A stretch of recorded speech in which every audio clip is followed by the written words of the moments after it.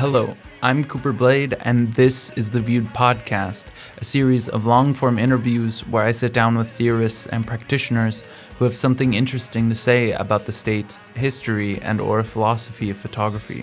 For this week's episode, I got to sit down with the American photographer Robert Lyons.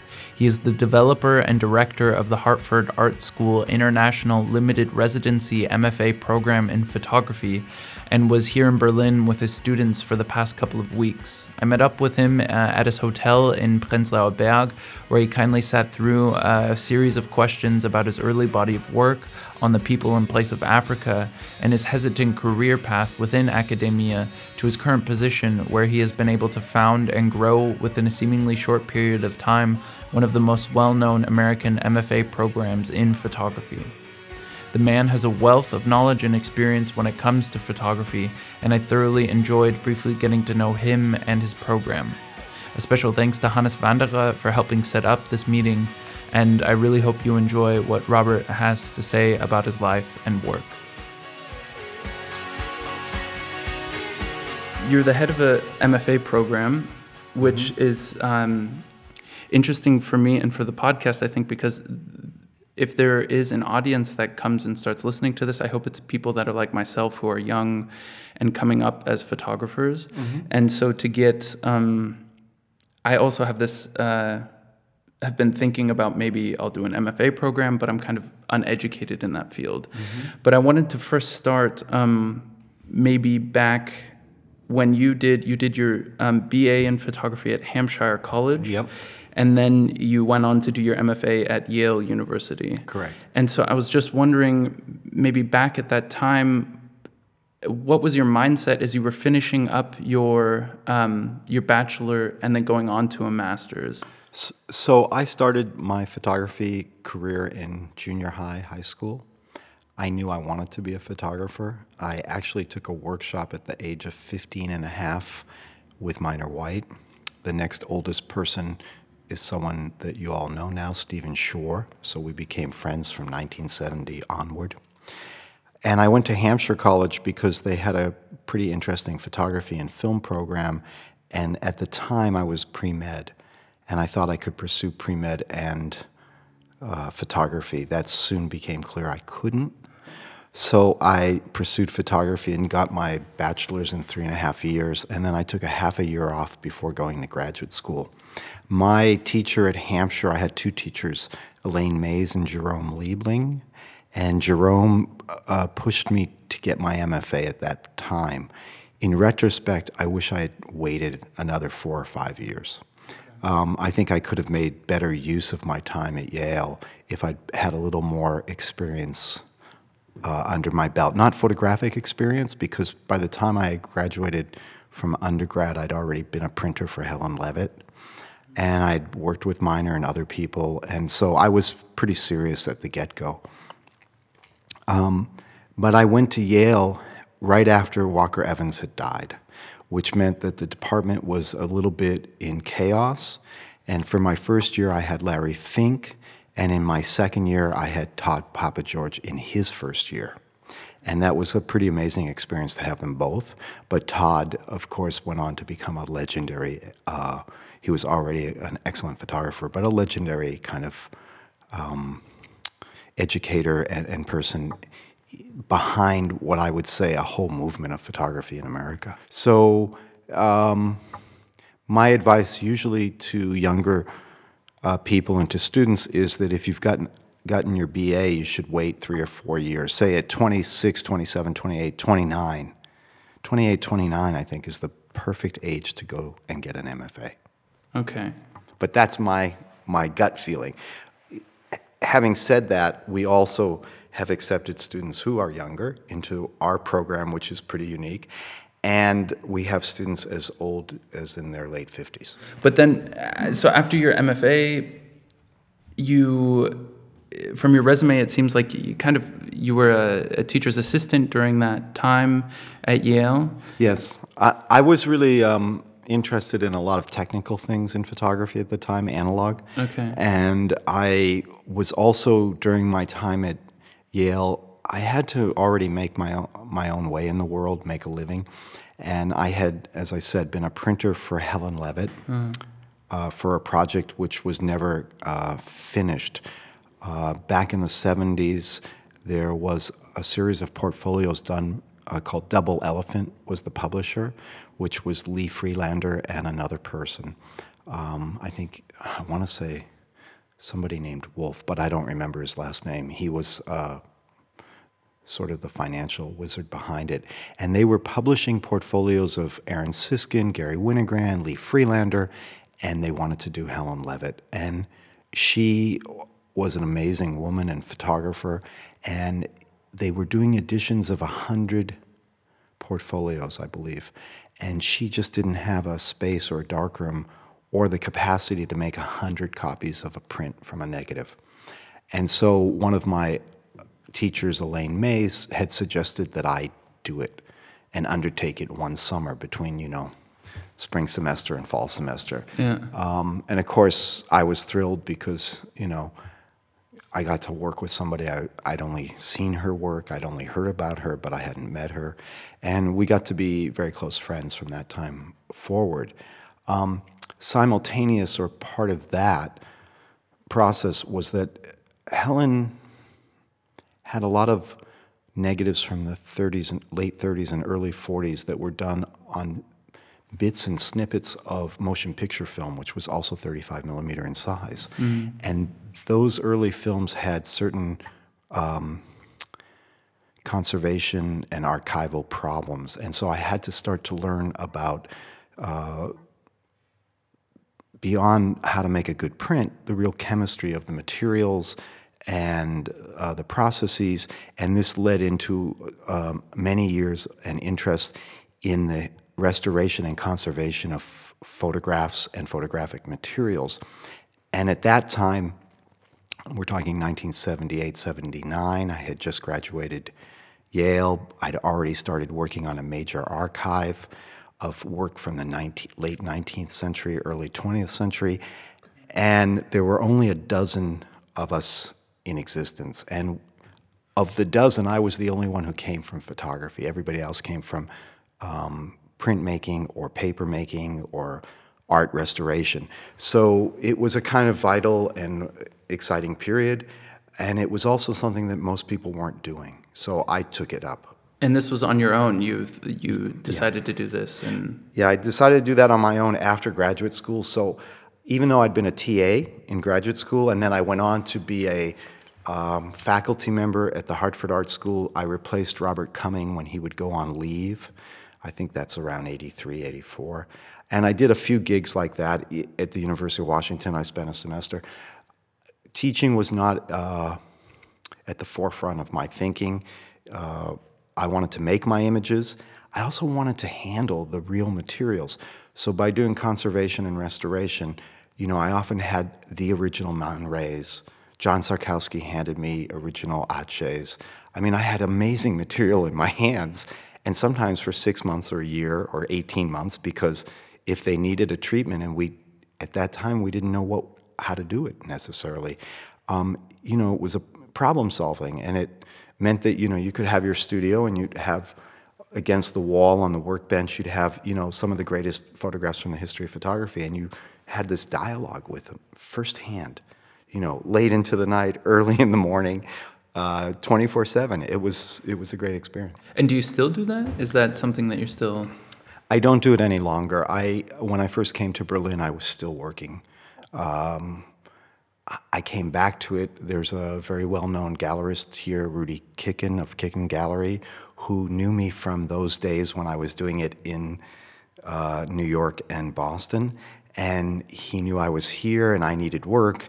And so I did some work around 2002 to 2005. But I didn't keep up. Conservation is something that's changed. I didn't keep up with it. And also one ages, and your eyes or your hand isn't quite as steady. So it's not always for everyone.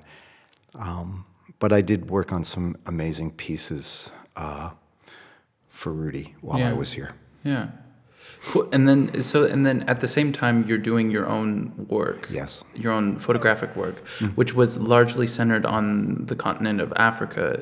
And so I'm wondering, I saw something in your interview with Jörg Kohlberg that you had said that it was because you had gone there with your father, and it started in Egypt. And I'm just wondering, because there's this problem which I see in your work, I see you're very conscious of this kind of idea of a photographer going to Africa and being the eyes for other people. And I'm wondering how that kind of came about in your work. So as a child, I grew up in Boston, and I was taken to the Boston Museum of Fine Arts most weekends to the Egyptology section of the museum. My dad was a medical doctor, but an amateur archaeologist, and at an early age, I was on archaeological digs in the Middle East. And so I had this kind of questioning about who are these people who I'm looking at the sarcophagi and other things, and I was very interested in who are the real people in these places. And of course, with my understanding of photographic history from the 19th century, you know, the Grand Tour was something that many Europeans went on to the Far East, both the Middle East and the Far East, and the way they brought back their memories of that was photographic. So from the early history of the medium, it's always been one where people went off to bring back something about the place. And, you know, it plays with this idea that the photograph is both at once factual and total fiction. And I like that. And that's how it had influenced me in my own work. I found that at that point I was really had a lot of wanderlust, and I wanted to go and explore these places. And what better way to do it than with a camera? It sort of gave you a license to go where you shouldn't go. And you, at this time, you said like while you were doing your MFA, you were having to work and pay your way through it. So how, because I find your career choice is one of that a photographer coming up in school can take. You know, there's this idea that you can go try and work the editorial circuit. You could become a commercial photographer and then do your art or your personal projects on the side, or you can kind of become this professor and then do your work on the side. Was this conscious? Is this really the way you see your career path, or? Well, I didn't see it that way at that time. A lot of my colleagues became teachers, and a number of them became, I don't want to say commercial photographers. They were editorial photographers. So they were artists first, and in order to make a living, they did editorial work like P.L. de Corsia. Mary Fry, who was also in our class at Yale, decided to become a teacher right out of school. So everybody made different choices. They were all equally good. For me, I think teaching was interesting, but it wasn't the thing I wanted at the time. I wanted to experience more. And I didn't really think I had much to say to anyone anyhow, other than by the making of the work and having these experiences of meeting amazing people along the way, outside of photography, but the people who I met in all these places I went. So that was more interesting. And then did you, because I was, the book, The Other Africa, or what? Another Africa. Another Africa. It was, how did you just go to places and take your film in your bag and you explored? Did you have contacts there? Okay, that's a good question. So I had done a book called Egyptian Time, and I have this great affinity for Egypt, and I still have it. And while working there, I thought my work or whatever I was trying to do was at a standstill. It was finished. And I started to want to go to other parts of Africa. And I started first going down to Sudan. I traveled down the Nile. And once there, I saw some pretty interesting Sudanese mud architecture. So then I came back and I did some research and found that a lot of Sudanese mud architecture was in Mali, which was West Africa. At one time, it was called French West Sudan. So this is 1991, and I've already been to Egypt 6 or 7 times prior to that. And so, yes, I just made a bunch of money, and I sublet my flat, and I got on a plane and went to Mali with a lot of film Yeah. and a couple of cameras. And I rode local transport, buses, shared taxis, whatever I had to do to move around. And I moved around often as the only foreigner in a spot because I was interested in being in places that were out of the way and not so touristic. And having some kind of what I thought was a authentic experience with the people, but maybe it wasn't. Sometimes we create that ourselves, or the mythology of that. But I had great experiences there, and I think I went back to Mali maybe 9 or 10 times over 5 years. And then from Mali, I also went to Burkina Faso. I heard there's a big film festival in Ouagadougou, so I went, by buses and again shared taxis, and got as far as Ouagadougou, where I was quite ill. I contracted malaria, a really bad case of malaria, that put me in the hospital. And a physician, the only English-speaking physician in Ouagadougou at the time, was from Nigeria, and Dr. Bumba. He saved my life, literally, and we became friends. And so, these experiences shape you, and you find out things about yourself, and you also find out about things about humankind. So it was pretty interesting. Sometimes the ignorance is bliss. I found the body of work impressive and bold, but also subdued in a way. Mm-hmm. And were all these things going through your mind that you wanted to have this different kind of an American view of Africa, and then bring that back and then produce that as a book? Or how did that then... Well, back in that time, we didn't think in terms of projects quite the same way as we do today. Okay, that's interesting. And so when I was going there, I didn't have in my mind necessarily that it was a book. I hoped that. And I didn't have a sort of mapped out plan. I mean, I had some things written on a list. I wanted to go to Timbuktu, and I did.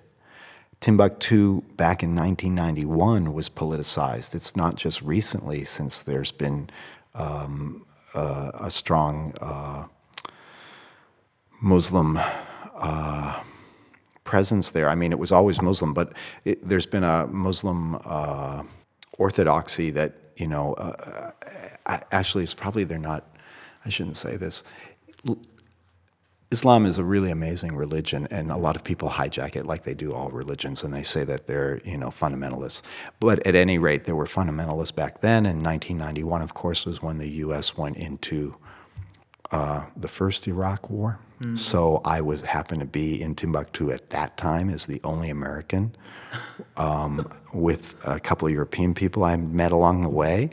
And it was a very interesting period, because you got you have to reflect, and a lot of harassment. You have to defend your country, even if you don't have to defend it, but you're called into account to talk about those things. And there were a lot of great conversations that took place. And you learn a lot. You learn about how we, as an American, we have a specific view, and it's really it's kind of a privilege that we have, and a lot of the world doesn't have that. So you form different ideas, and the work is quiet. Yeah. You're right. The work is quiet because I think that's I did always have in my mind, the one thing that was there was I found Africa to be an amazing continent, and my experiences were one of camaraderie and friendship. And I was really tired of seeing it depicted in just famine. There's an amazing book, or war, or chaos, called Fantastic Invasion by Patrick Marnheim. He is a British writer, and that was a book I read while traveling around the Sudan in 1980 1989. And it's a book that talks about sort of the NGOs and foreign aid and how, things were done for photo opportunities and how people wanted to keep depicting this place like it was primitive. And it's not. It's not primitive at all. It's highly organized. It's highly intellectual in a different way than maybe the United States or Europe. But we should be respectful of that and try to find out what it is about these rituals and cultures that are so intriguing, and actually we descend from that. It's not vice versa. And so I wanted to show up on Africa that was really, I wasn't showing cell phones at the time or the new technology, but an Africa that was somehow for Africans, that was to celebrate how amazing the place was. And of course, I was very naive because there were so many African photographers who were working, and this was also my chance to be educated by them and their work. We have a very false sense, especially in the United States, that it's only the Westerners who go there and show it. But, long before I ever went there, there were so many great African photographers dealing with the issues they had to deal with, that was really interesting for me. Are there any names or books that you can think of? Seydou Keita, who I went to see. There were people at the National Museum. My mind is a little groggy today. There was an artist. He was the director of the National Museum in Mali, and I'd seen his work. He made amazing assemblages that referred to shamanism and the Dogon people in Mali. There was a magazine called Revue Noire out of Paris, and it was a big, oversized magazine. And I used to get that. I would find it either on my travels throughout Paris, in and out of West Africa, or I would order it. And I was listening to, a lot of African music. So you start to collect the material. Of course, David Goldblatt in South Africa was a huge influence on me, because I knew, he's a white African photographer. He's South African, as is Peter Hugo and others. So there are both black and white photographers in Africa, and I was really interested in all of them. And then you, at this time, so you said you went 4 or 5 times to Egypt, and then 9 times. I went a lot more to Egypt, but I'd already been there 4 or 5 or 6 times. Yeah. So, how are you forming your career at this point? Is it? Oh, that's a good question. Because I see a lot of friends thinking about the future, and they're thinking about, I would love to hear how someone who did this, who could do these projects. So at that time, I was trying to get editorial work, and I did work for the New York Times, sometimes for Vogue, sometimes for Travel and Leisure. And I went on my own nickel usually. I paid my own way to get to places that I wanted to be. But, for example, Egyptian Time, which is a book that precedes Another Africa, that's a really funny story, because what I did was I'd been in Egypt often, and I picked up a copy of Vanity Fair to read on the airplane, and I saw Naguib Mahfouz at the Alibaba Cafe. So, I knew Mahfouz's writing. I was really interested in it, and I figured out where the Alibaba Cafe was. It's a hole in the wall in Tahrir Square. And I went there every day for 2 weeks to try to catch a glimpse of Mahfouz. And then finally I saw him walking, and I waited a day and the next day and the next day. And finally I had the courage to speak to him with a young street kid who was working with me.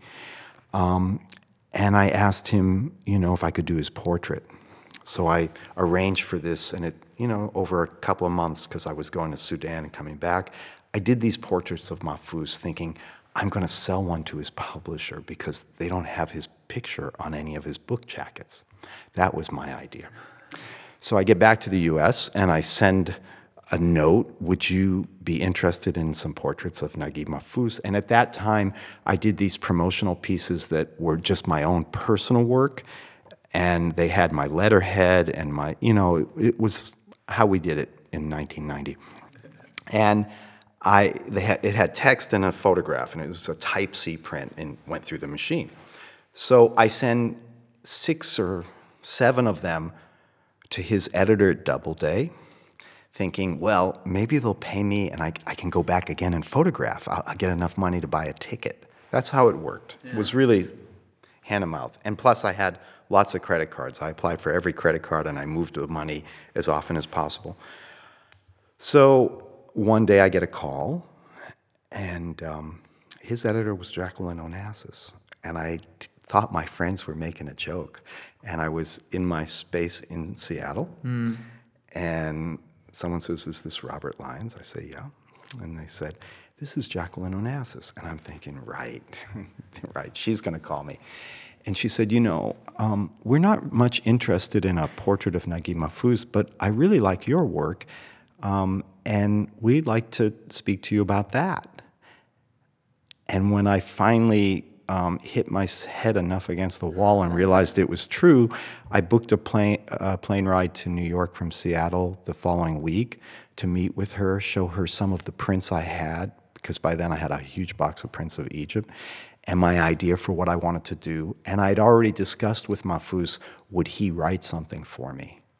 And he had done a lot of film scripts, so he was a great, not only an amazing writer, but great visually.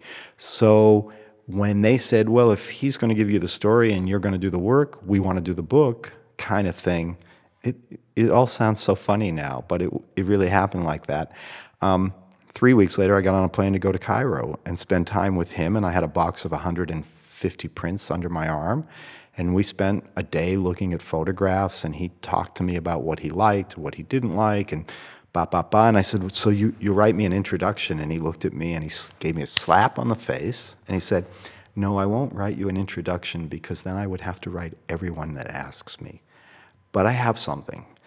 And so a week later, he handed me a story in Arabic that had never been published, and he said, "This is for your book. It's for your photographs."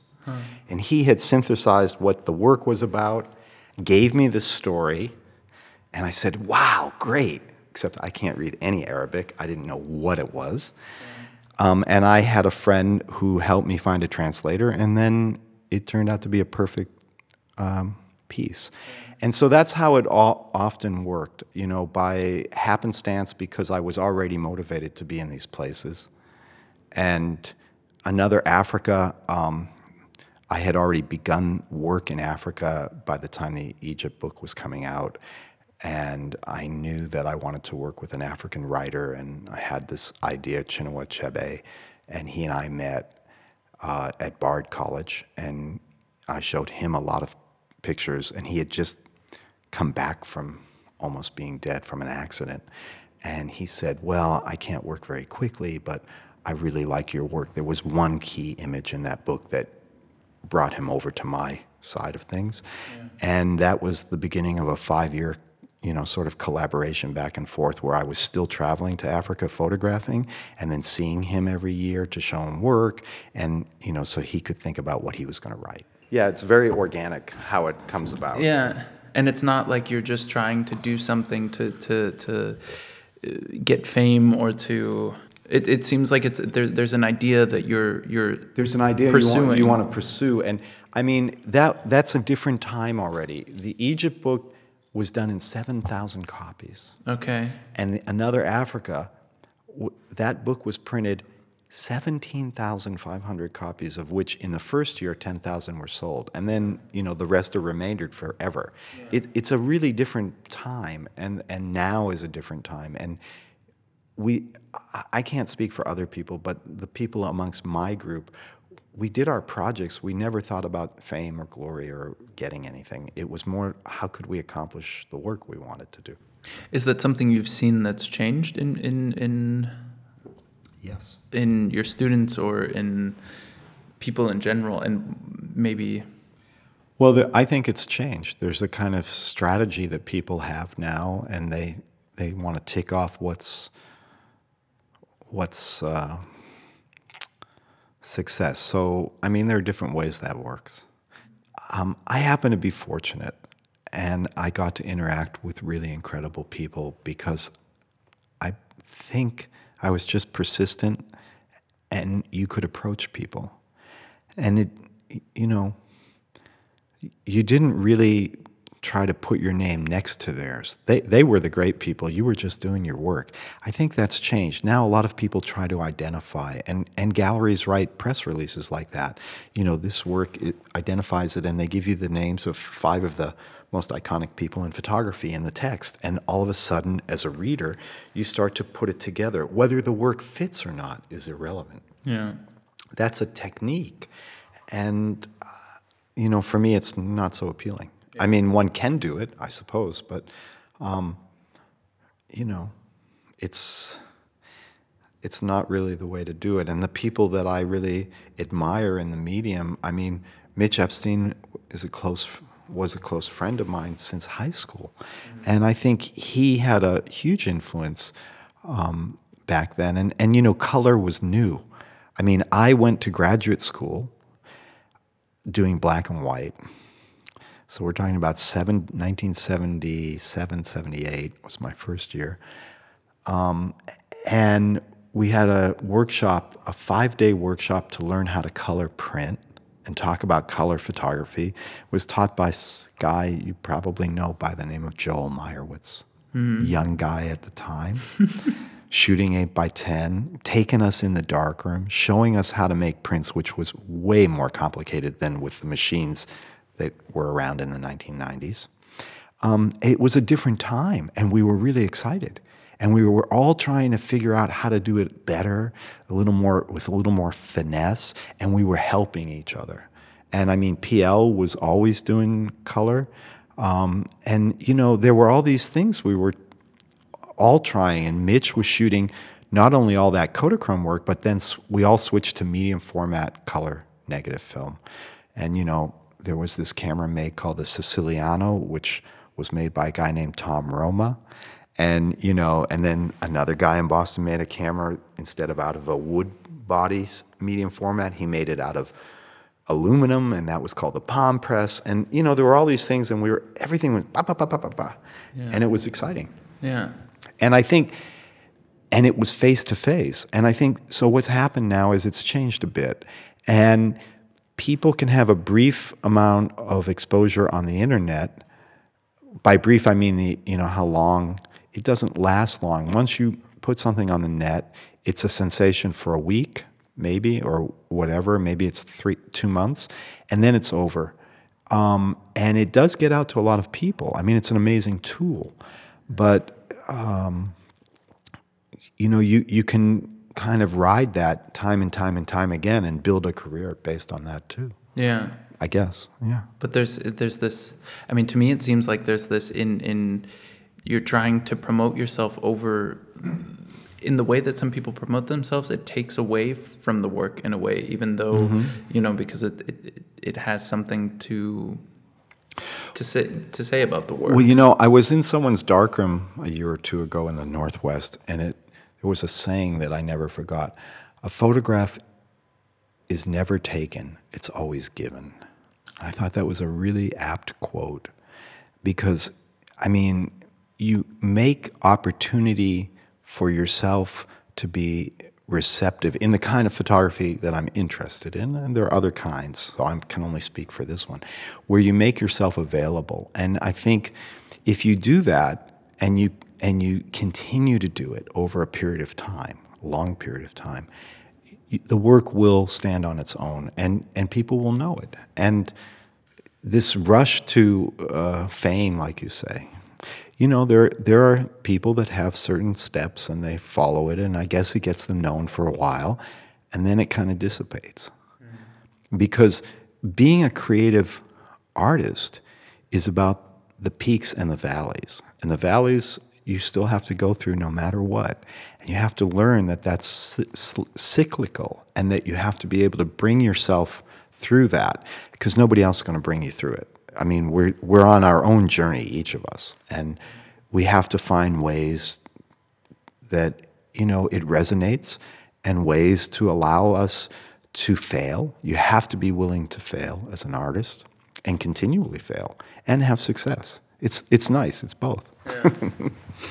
And so when did you finally accept the title of professor, or because it seems like you were maybe avoiding that for a while. And Yeah, then... I still am. My title is director of the MFA program. Okay. It's not really professor, but that's a sore point. I had to move back from Germany to the United States. Prior to that, I was teaching here, primarily at the Ostkreuzschule, and I have to thank Werner Mahler and Thomas Somberg for giving me the opportunity to bring a class to the school. And they didn't know me, and they were great colleagues and continue to be great colleagues. I have only the highest respect, and I'm very close with Uda Mahler, who I adore teaching with, because we have sometimes the same opinion and sometimes very different opinions, but we're really good in the classroom. So it was a way to make money, and make a living and try to pass on some of the things that had been opportunities for me, because there were key people in my life. Like I said, Helen Levitt was a key person, and Jerome Liebling, but Todd Papageorge and others, Elaine Mays. I moved back to the United States to take care of an ailing parent. Something happened, and the Hartford Art School asked me to take a class, and I met a dean there, and he said, well, what's your dream? If you could have your dream, what would you do? Would you consider something like this? And I said, wow, yes. And then I spent about, 12 to 18 months developing the program on my own time. And I was actually on a fellowship at McDowell when I got a call saying that the Academic Senate and Powers to Be had passed the program, and we could start the following year. Okay. So that was late 2009. They wanted to start in 2011, and I said, oh, let's start right now, 2010. So we did. And that, by that time, I'd already had an idea of who I wanted to teach. I had reached out to people. They'd said yes. They said, what is this? I said, I don't know what it is. And I couldn't even describe it, never mind pay. And, people like York Kohlberg, who's a close friend of mine, Alex Soth, Doug Dubois, who I'd known forever. We had worked together back in the 80s. All these people, Mary Fry, they all said yes. And it was an experiment, and it worked.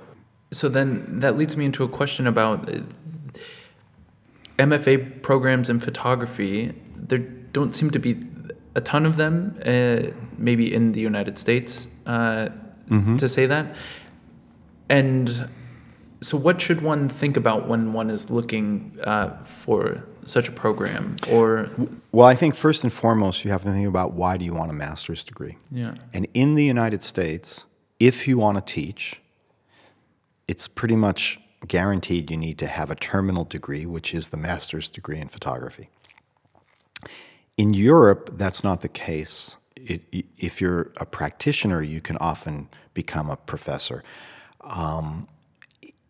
I have to say that, honestly, some of the best practitioners don't make the best teachers, and some of the best teachers are not the best, stars in the field of photography. So it's different. You want to have a combination. But in the United States, the real choice is between a full-time, full residency program, or a full-time low residency program. And in that category, full-time low residency, which is what Hartford is, that MFA is unique for a lot of different reasons, that program.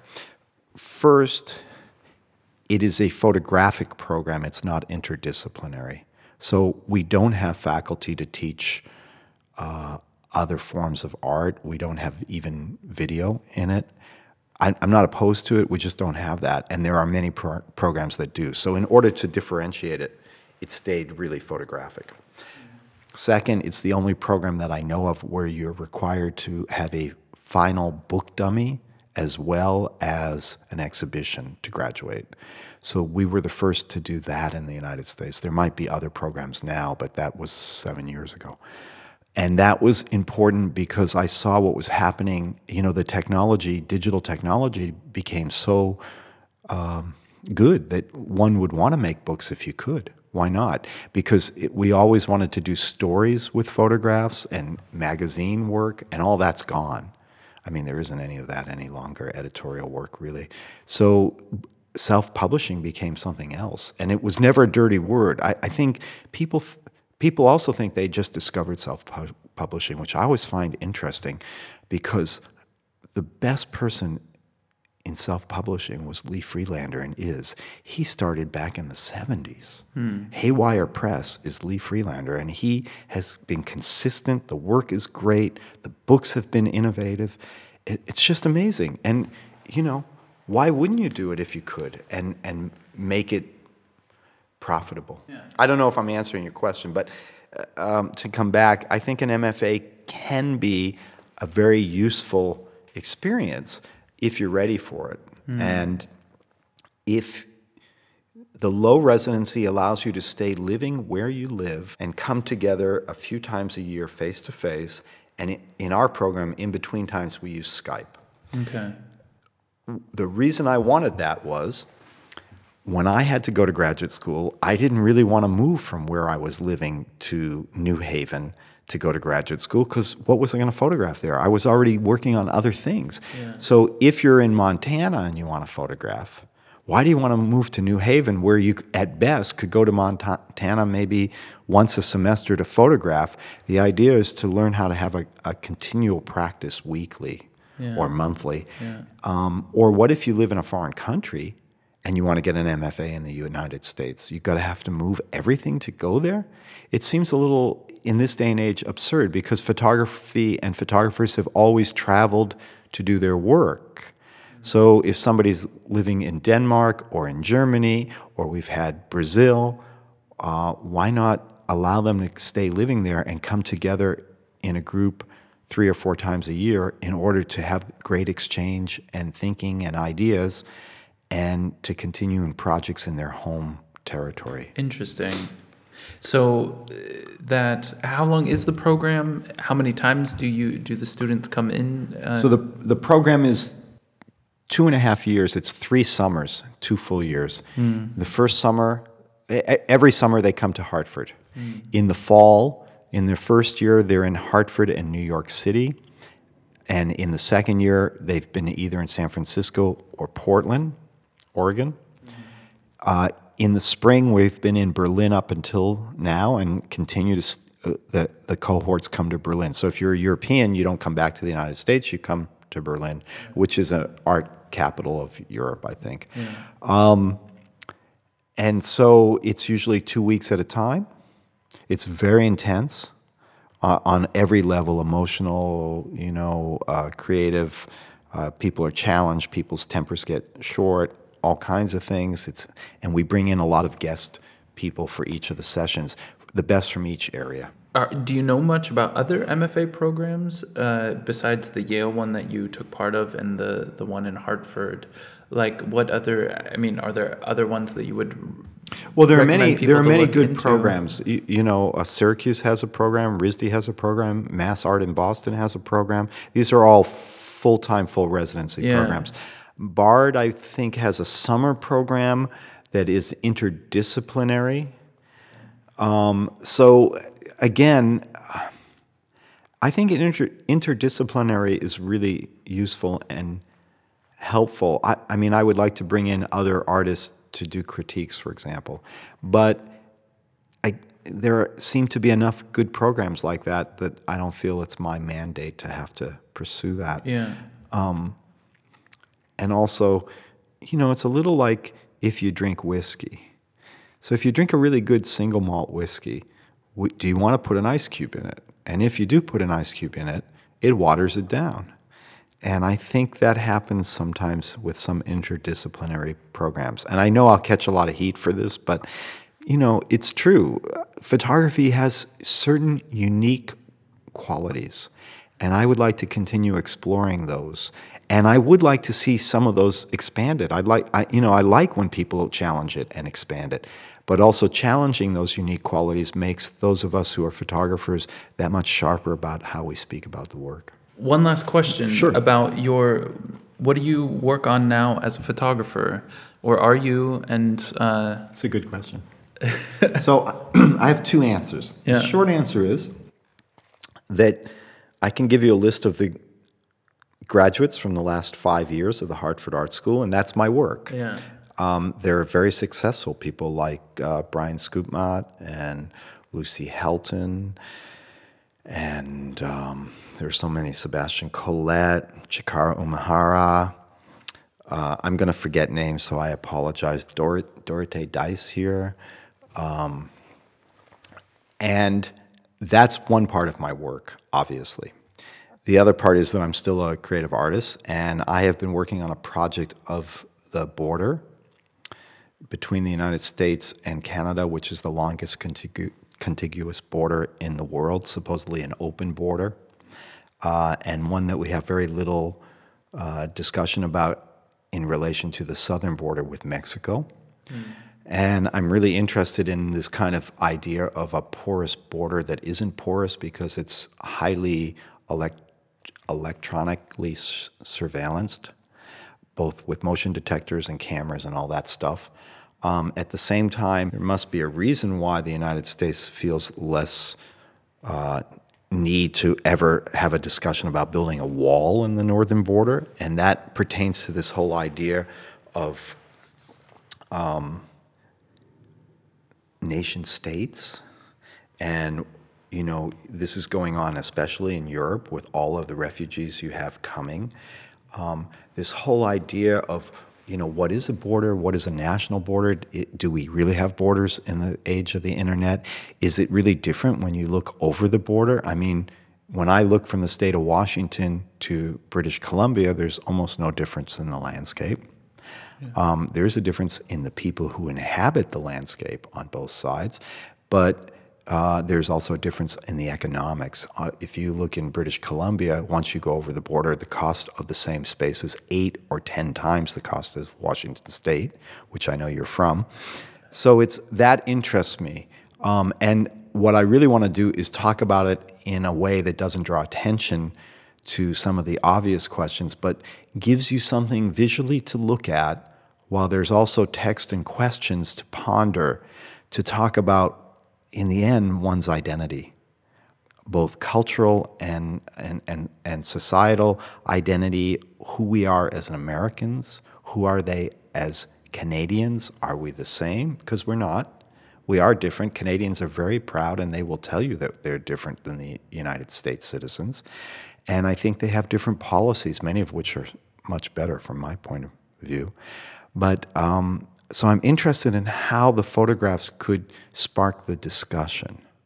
And they should have a certain inherent beauty, because that draws people in. And when you draw people in, as I tried to do with the work in Rwanda, you can start to have a different dialogue.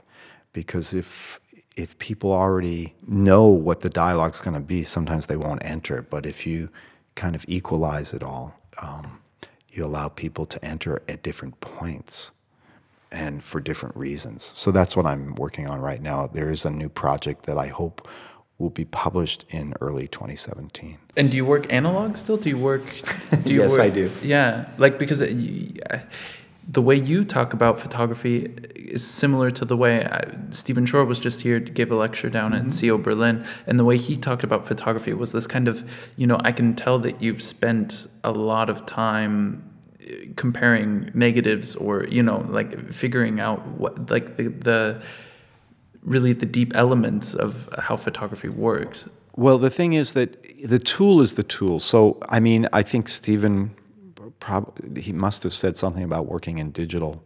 Now. But I mean, my output is often digital, meaning the prints, but my capture is still on film. I prefer it, although I'm experimenting with digital. It's a dance back and forth, but. You know, I'm not very adept. My students would tell you this. I'm not so adept at Photoshop, for example, but I know exactly what I want a print to look like.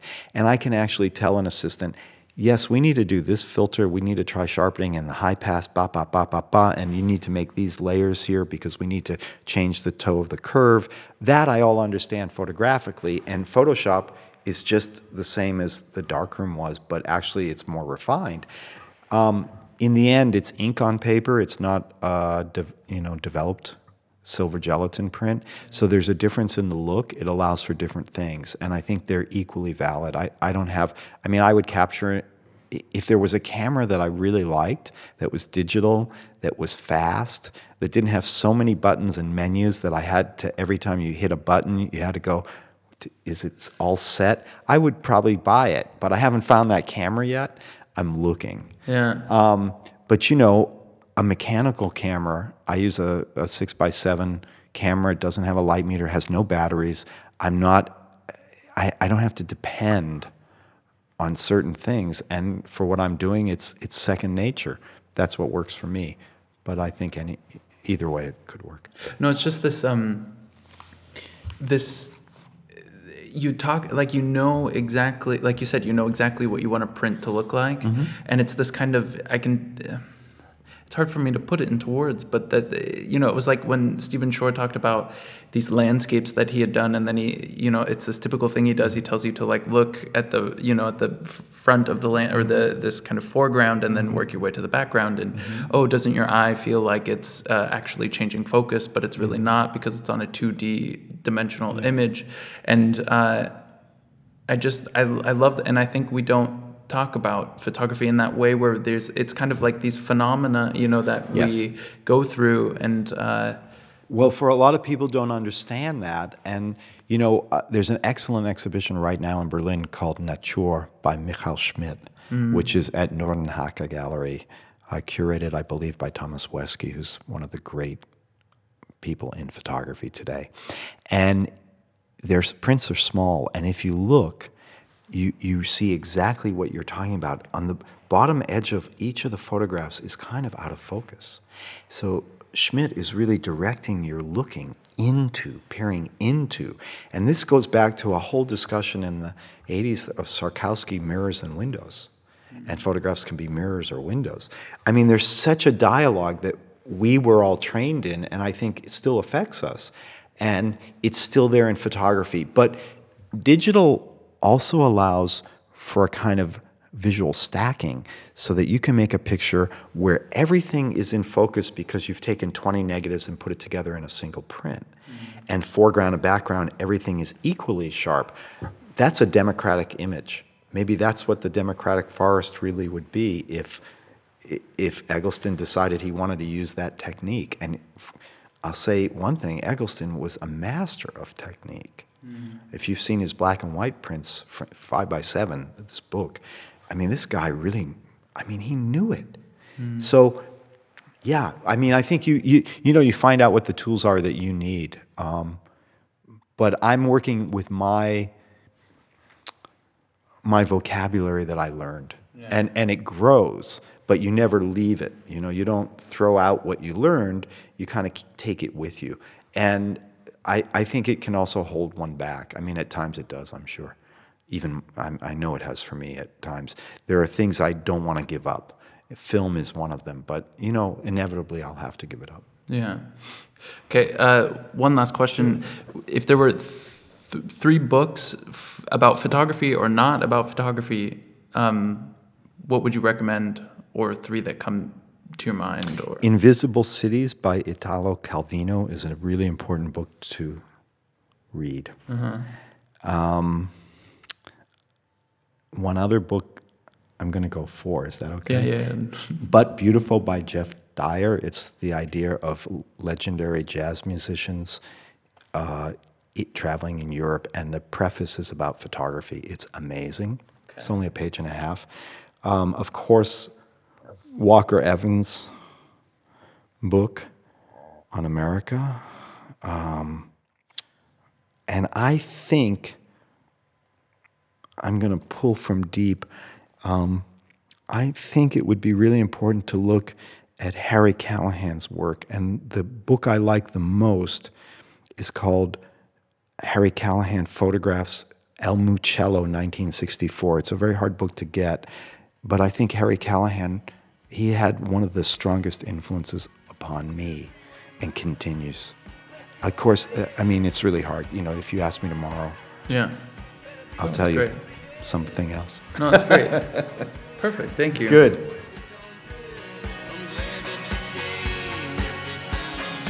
I would like to thank Robert for coming on to the podcast. He kindly took time out of a very busy schedule to sit down with me, which I'm very grateful for.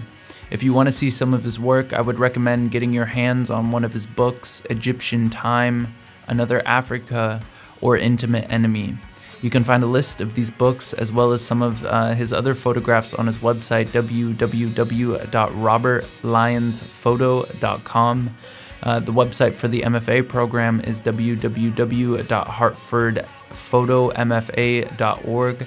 That's hartfordphotomfa.org, where you can read about the program, their faculty, and keep up on what some of the current students are doing. If you have a comment about the podcast, you can reach out to me by sending an email to cooper@cooperblade.com. Follow me on Twitter @CooperNBlade, or subscribe to the show on iTunes so that each week the episode downloads automatically to your computer, phone, or tablet. You can also leave a comment or a review there. Anything would be appreciated. Otherwise, come back to the podcast page, www.cooperblade.com/viewed, for upcoming episodes. The intro-outro music is the song Freeway by the artist Kurt Vile off his album Constant Hitmaker and was used under a Creative Commons license. And thanks as always to the BTK University of Art and Design for guidance and technical support. I got to meet a couple people from the Hartford MFA program who actually have been listening to the podcast, and I just wanted to say thank you to those of you who I talked to at the exhibition, as well as to anyone who's listening to this. I very much appreciate it, and I hope that we can keep doing this into the future. So until next week, I'm Cooper Blade. Thanks for listening.